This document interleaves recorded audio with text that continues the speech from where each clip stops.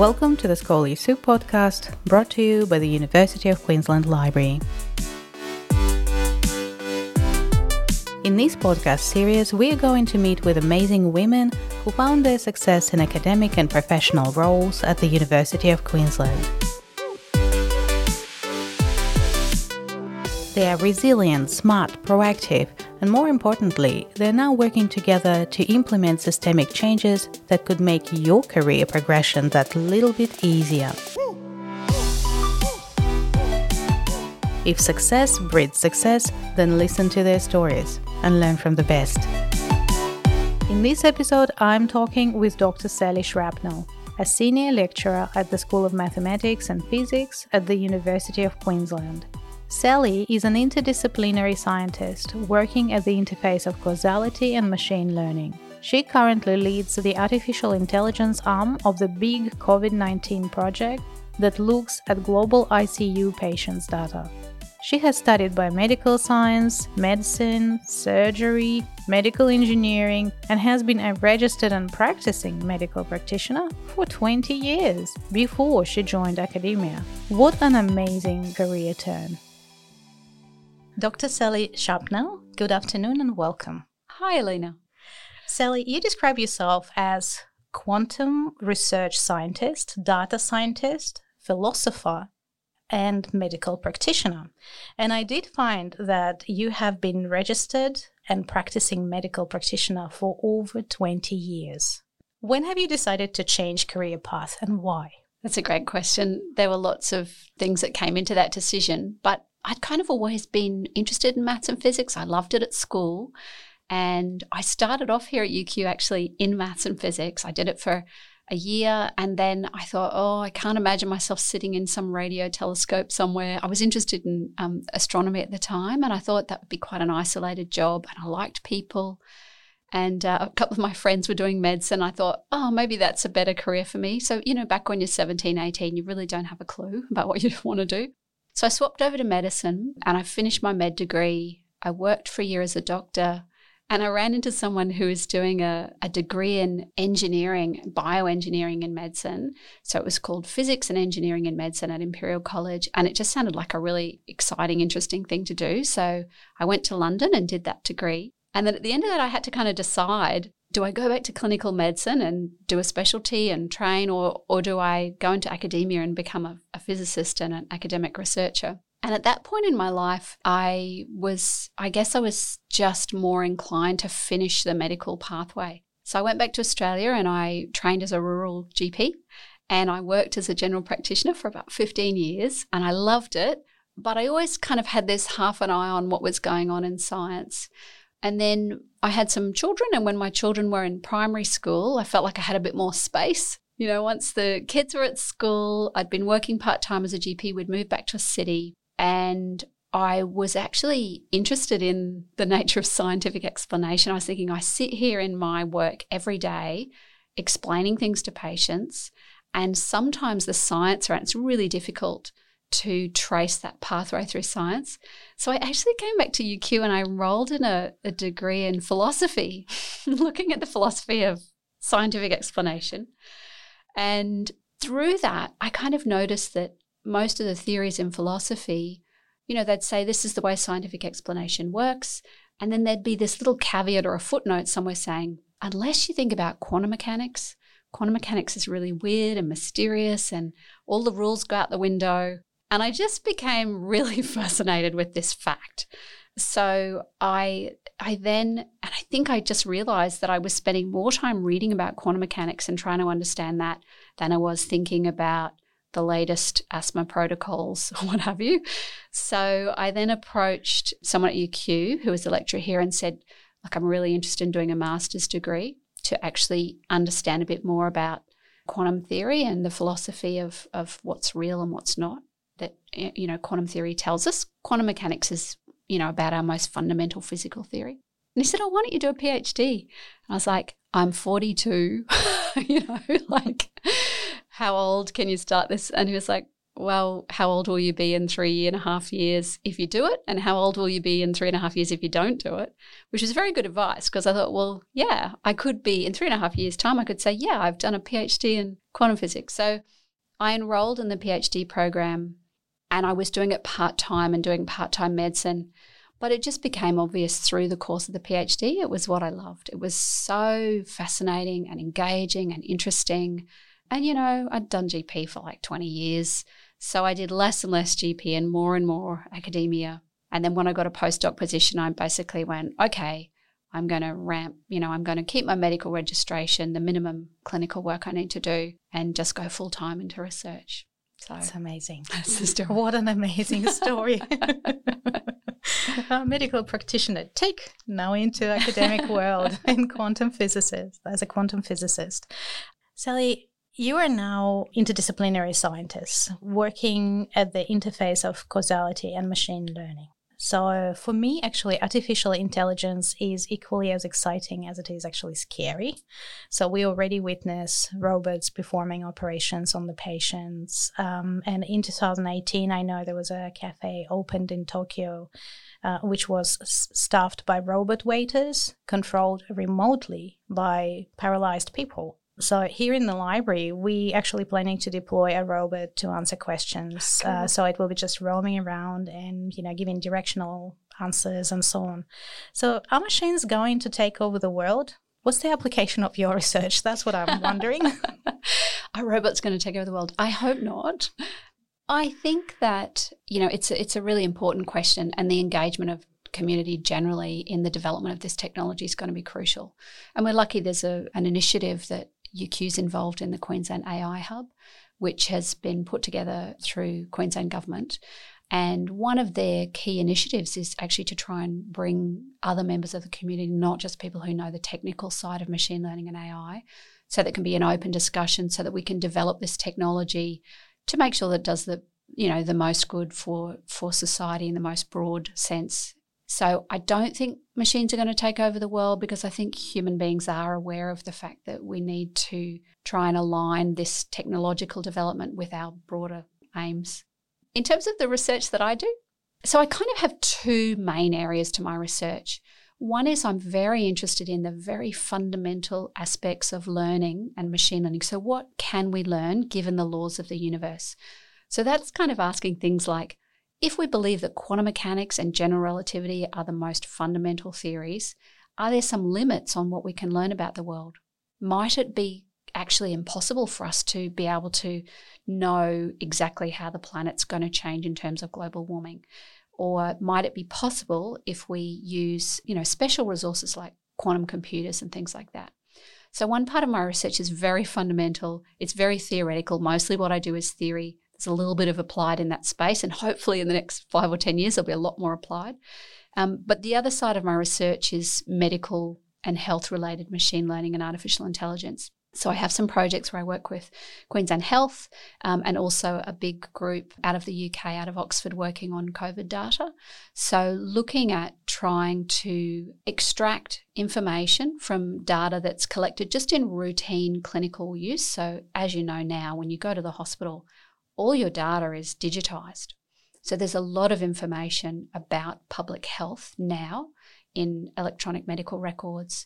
And part of my research is looking at how we can extract that information and learn from it in a meaningful way that we can then put back into clinical workflows so that we can help patients at their bedside. So two very different kind of approaches. It's amazing. Yeah, it sounds very, very interesting. Oh, that's great. So, Sally, you mentioned that you actually started your PhD as a mature student. Was it a rocky road or was it a smooth road for you? And if there were difficulties, how did you overcome them? That's funny. I don't think I've ever come across any PhD student who would say it was completely smooth. PhDs are tough. A PhD is a big commitment. A lot of the time you really got to push it through yourself. There is that sense that you're really driving your own PhD. And there certainly were times. For me, it was a pretty challenging topic. I was doing quantum theory, without having done a physics degree. So there was a very, very steep learning curve. And I'm lucky. I really love learning new things. So that was good. But I'd say probably one of the hardest things was learning to balance the time and recognizing that you can say no to opportunities. When you're a young academic, people will present you with opportunities that you feel like you just can't pass up. And what can often happen is you can get overloaded very early on. So I guess because I had kids at home, I was still needing to have that role and responsibility. It meant that I could put some boundaries around that. So there were points in my PhD where I think I was probably working too hard and not effectively, but I kind of learned along the way. I had good people. I had a great advisory team. I was working across two disciplines, philosophy and physics at the time, and the physics department particularly is a really wonderful place to work. So I was very fortunate in that sense. So you have published a number of papers. I was just wondering if you have ever gone through the rejection process and how did you take it? Can you give any advice? Oh, absolutely. Everyone's papers get rejected at some point. Like that's just part of being an academic. And part of the process, isn't it? Rejection is part of the process. I think it's really interesting depending on the discipline, because I've actually published in like a number of different disciplines, and the actual culture and practices are very different in the different disciplines. You can, I think the hardest thing is if you get a rejection where the referee didn't actually read the paper properly, or, you get a rejection that you feel is really unfair. And I have been a co-author on a paper relatively recently where the paper was rejected, and, my normal approach would be, okay, next journal. But the lead author on that particular paper went, no, that response is, not, I don't think that's justified. I think we've got an argument here. And that was 2 referees had said no. And so we wrote a letter saying, we think you've misunderstood this, and it went back and it went through the process again. And after a few iterations, it actually got published. And that opened my eyes to the fact that, if you really feel you've got a good piece of work and you can justify it, sometimes it is worth raising the question about whether the referees have perhaps misunderstood you. I think during your PhD it can be difficult because typically you've got one really big paper that you're really excited about. You've put your heart and soul into it. And so that first rejection might be really painful. And I think you just have to recognise it's never personal. Sometimes, there is an element of luck. You can be unlucky and get a referee that happens to disagree with that, particular approach. There are many, many, many journals out there. There's no shame in having a paper rejected and going, applying to another journal following that. I think the other thing is that depending again on the discipline you're in, one of the things I love in the machine learning literature, they have this open review system that's open and iterative, and you can see the papers get better through the review process. So often you'll have the first few reviewers say, no, we reject this for these reasons. And then the authors will refine the paper, improve it, come back and have another go. And you just see the paper improving. It's like the way science should be done. It's a very collaborative kind of approach. So I'd love all disciplines to move to that open review process, but, in an ideal world. Yeah. And I heard that actually the open peer review also makes it a little bit more collaborative in the way reviewers actually even communicate what they need to communicate, because their name is attached to it, and absolutely, and it's also open to the whole research community.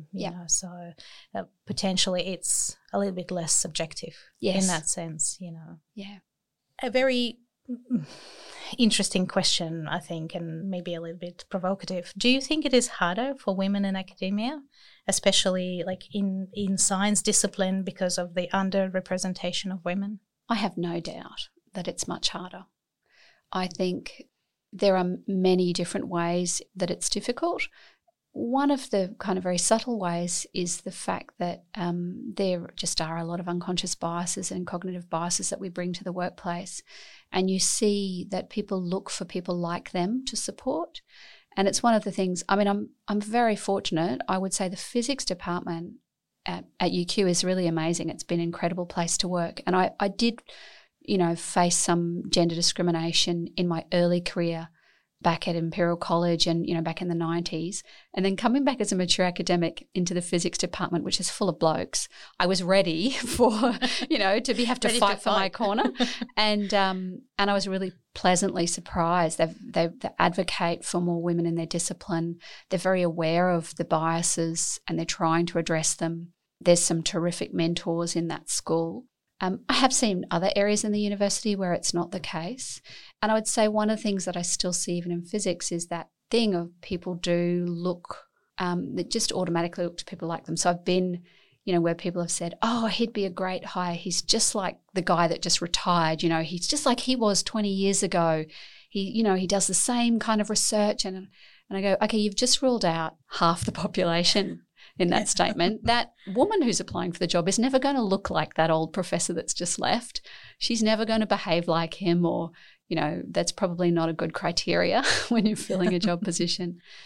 So, yeah, I would say the difficulties for women are the lack of mentorship available, because there aren't so many women in level D, level E positions across the university landscape. But, I think there's a really good groundswell of support to make change at the moment, which I think is a good thing. I really left academia. One of the reasons why I went back to clinical medicine rather than continuing on after my degree at Imperial College was partly there were no role models that I could see, female role models that had had families and had been able to do that balancing act. So it seemed to me like you had to choose. You're either going to be an academic or have a family. That wasn't something you could combine. And I think that's not the case anymore. Oh, thank you. That's a really interesting perspective. So you partially answered my next question, but I was just wondering, have you had a mentor that would, a male person who was your mentor who actually gave you a different perspective on things? And yeah, definitely. There's probably been a couple of male mentors that have been very influential. Gerard Milburn, so he's a professor, he's an emeritus professor now, who's been with the physics department for many years. He's a very internationally well-respected quantum physicist. And he was a terrific role model. He was always professional. He always spoke to me like a peer who had something interesting to say. I never felt that I was less worthy of being in a room, because of my level in academia or because of my gender or because of my age, or those things just didn't seem to matter. If I was keen and interested on the work, then he was happy to support that.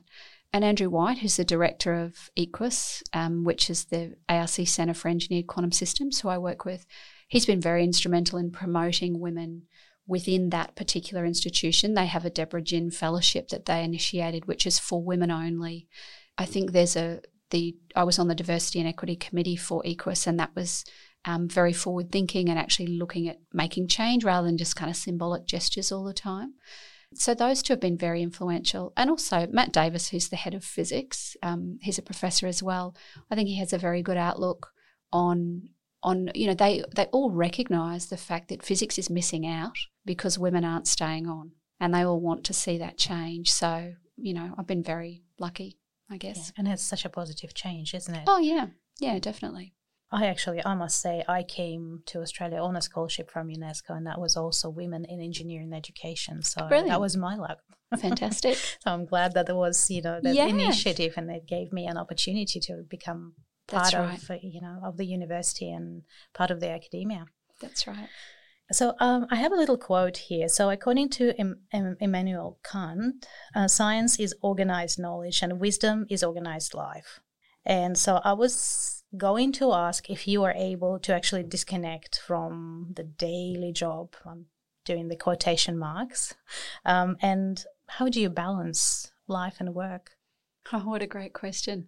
It's funny because coming from medicine, so when I was a GP, I used to feel a bit frustrated, or, like you'd get some result in at 9 o'clock at night and you'd have to action it. People get sick all the time. And I resented the fact that work encroached on my home life a bit. But the problem is I love the research that I do. And so I find the discipline's the other way around. I actually have to force myself to stop doing work on the weekends because I just think, just read that paper. There's this great paper that's come out, or I just want to find out. Burnout is a huge risk in academia. And I have had to learn that just because I've got 3 hours where I haven't got something planned on the weekend, that doesn't mean that I should do work-related things, because you do just start to spin your wheels a bit. So I just had to be more disciplined about actually allocating time to force myself to do something completely different. Read a novel, that kind of stuff. I spend a lot of time with my kids. That's a very natural way of having downtime. But I think it is important for your research capacity and creativity to force yourself to have those breaks. But yeah, it took me a while to learn that. Well, that's really good advice, though. Thank you for sharing. Do you have mantra that, something that inspires you and motivates you? So what is your why? I don't have a mantra.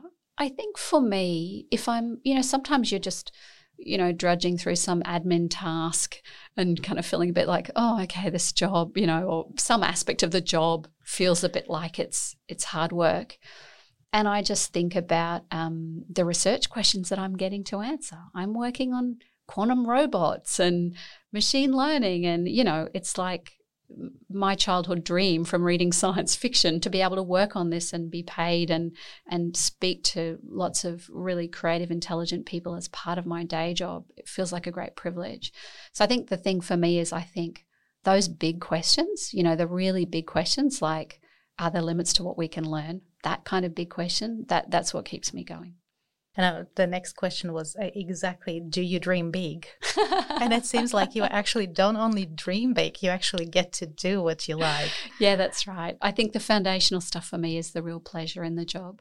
I do a lot of applied machine learning in the health sphere, and that's very rewarding for a different reason. It's kind of practical. But the thing I really love and gives me joy is that really foundational stuff, the really thinking big. So, yeah, that would be the answer to that. Would that be your legacy as well? You want it to be your legacy? I guess I've not really thought about that, to be honest. I think you can get caught up with thinking about too much about what other people think about you or what you will leave behind. Or I think you're better to stay focused on what brings you joy and what you want to achieve for yourself. And for me, it's understanding the universe and the way things work. I try not to think too much about that, about the legacy side of things. Okay. You live in the now. Absolutely. Not in the future. Yeah, absolutely. Sally, if you were to start your career again, would you have done anything differently?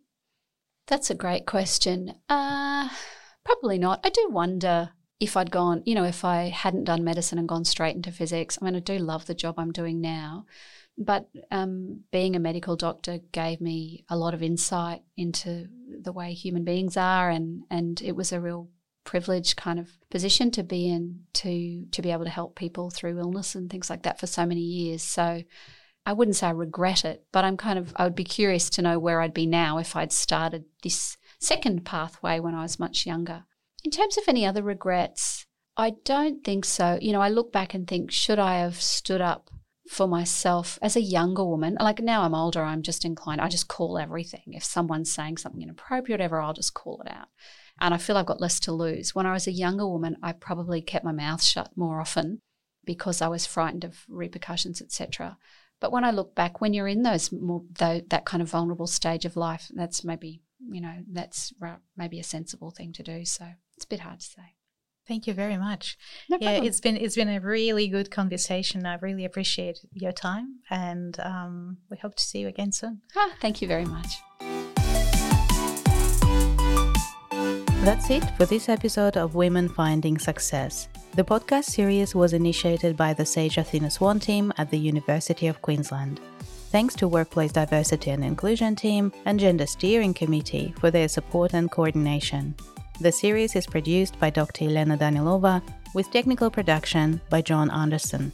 If you enjoyed this podcast, please like, subscribe, or write a review on the platform you get your podcast from. Thank you for listening.